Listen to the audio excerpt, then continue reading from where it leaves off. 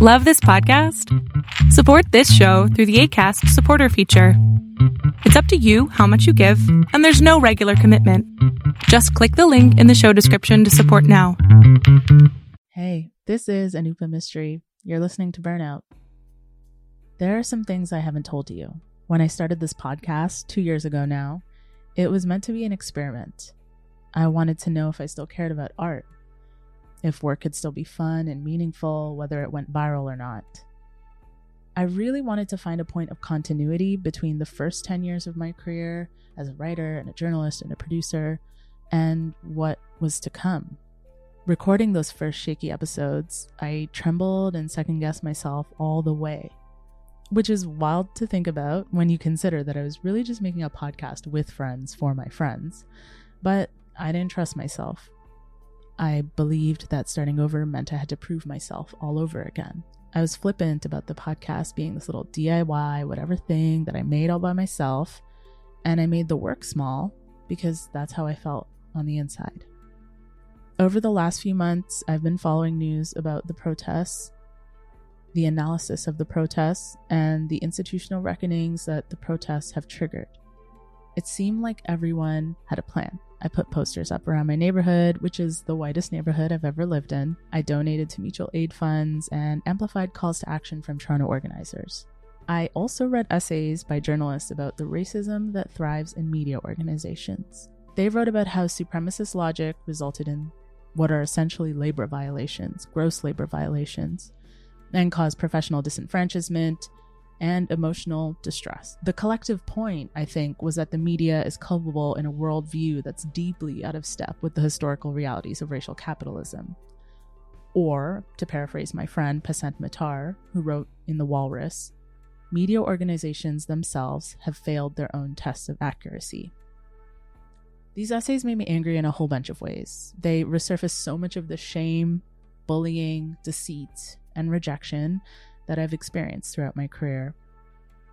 I was reminded of how I became cruel as a result of these humiliations. I felt deficient for not working harder to game the system, to get to a point where I had enough institutional legitimacy to be supported in my own callouts.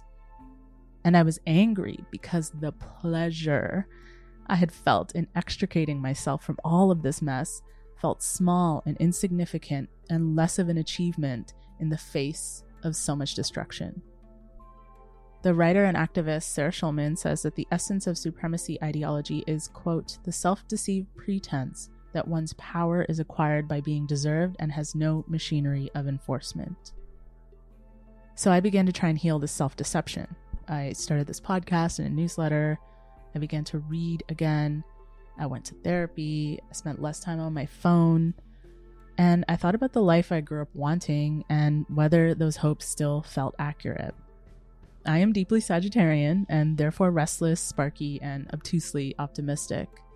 I probably irritated everyone around me by talking about how fruitful and relaxing the self-imposed convalescent period felt. But I started this essay acknowledging that there are things I haven't said. I'm no longer sure that it's possible to work within these institutions and not be coerced into generating propaganda for the increasingly fascist values that order the world as it is.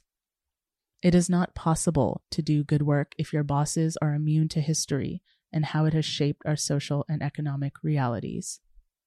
I will not make my politics line up with model minority expectations. I do not want to work with exploitative partners for career visibility. I see through the casteist math that makes some narratives of blackness or brownness or queerness more amenable to power.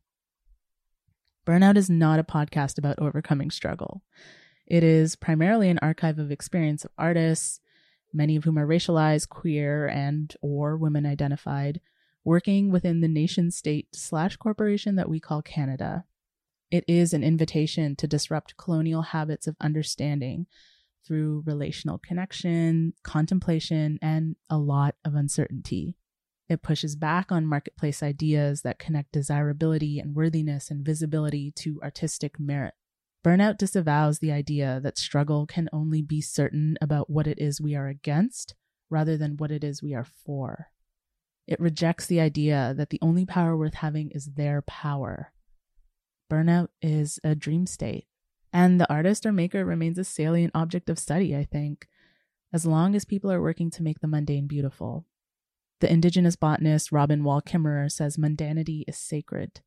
Water turns to wine, coffee to a prayer. This prologue was meant to introduce you to the forthcoming episodes of Burnout, which I'm really excited about, and which are loosely rooted in resilience and resistance.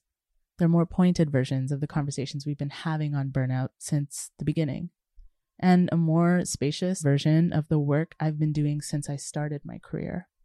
As it turns out, the only plan is to keep on.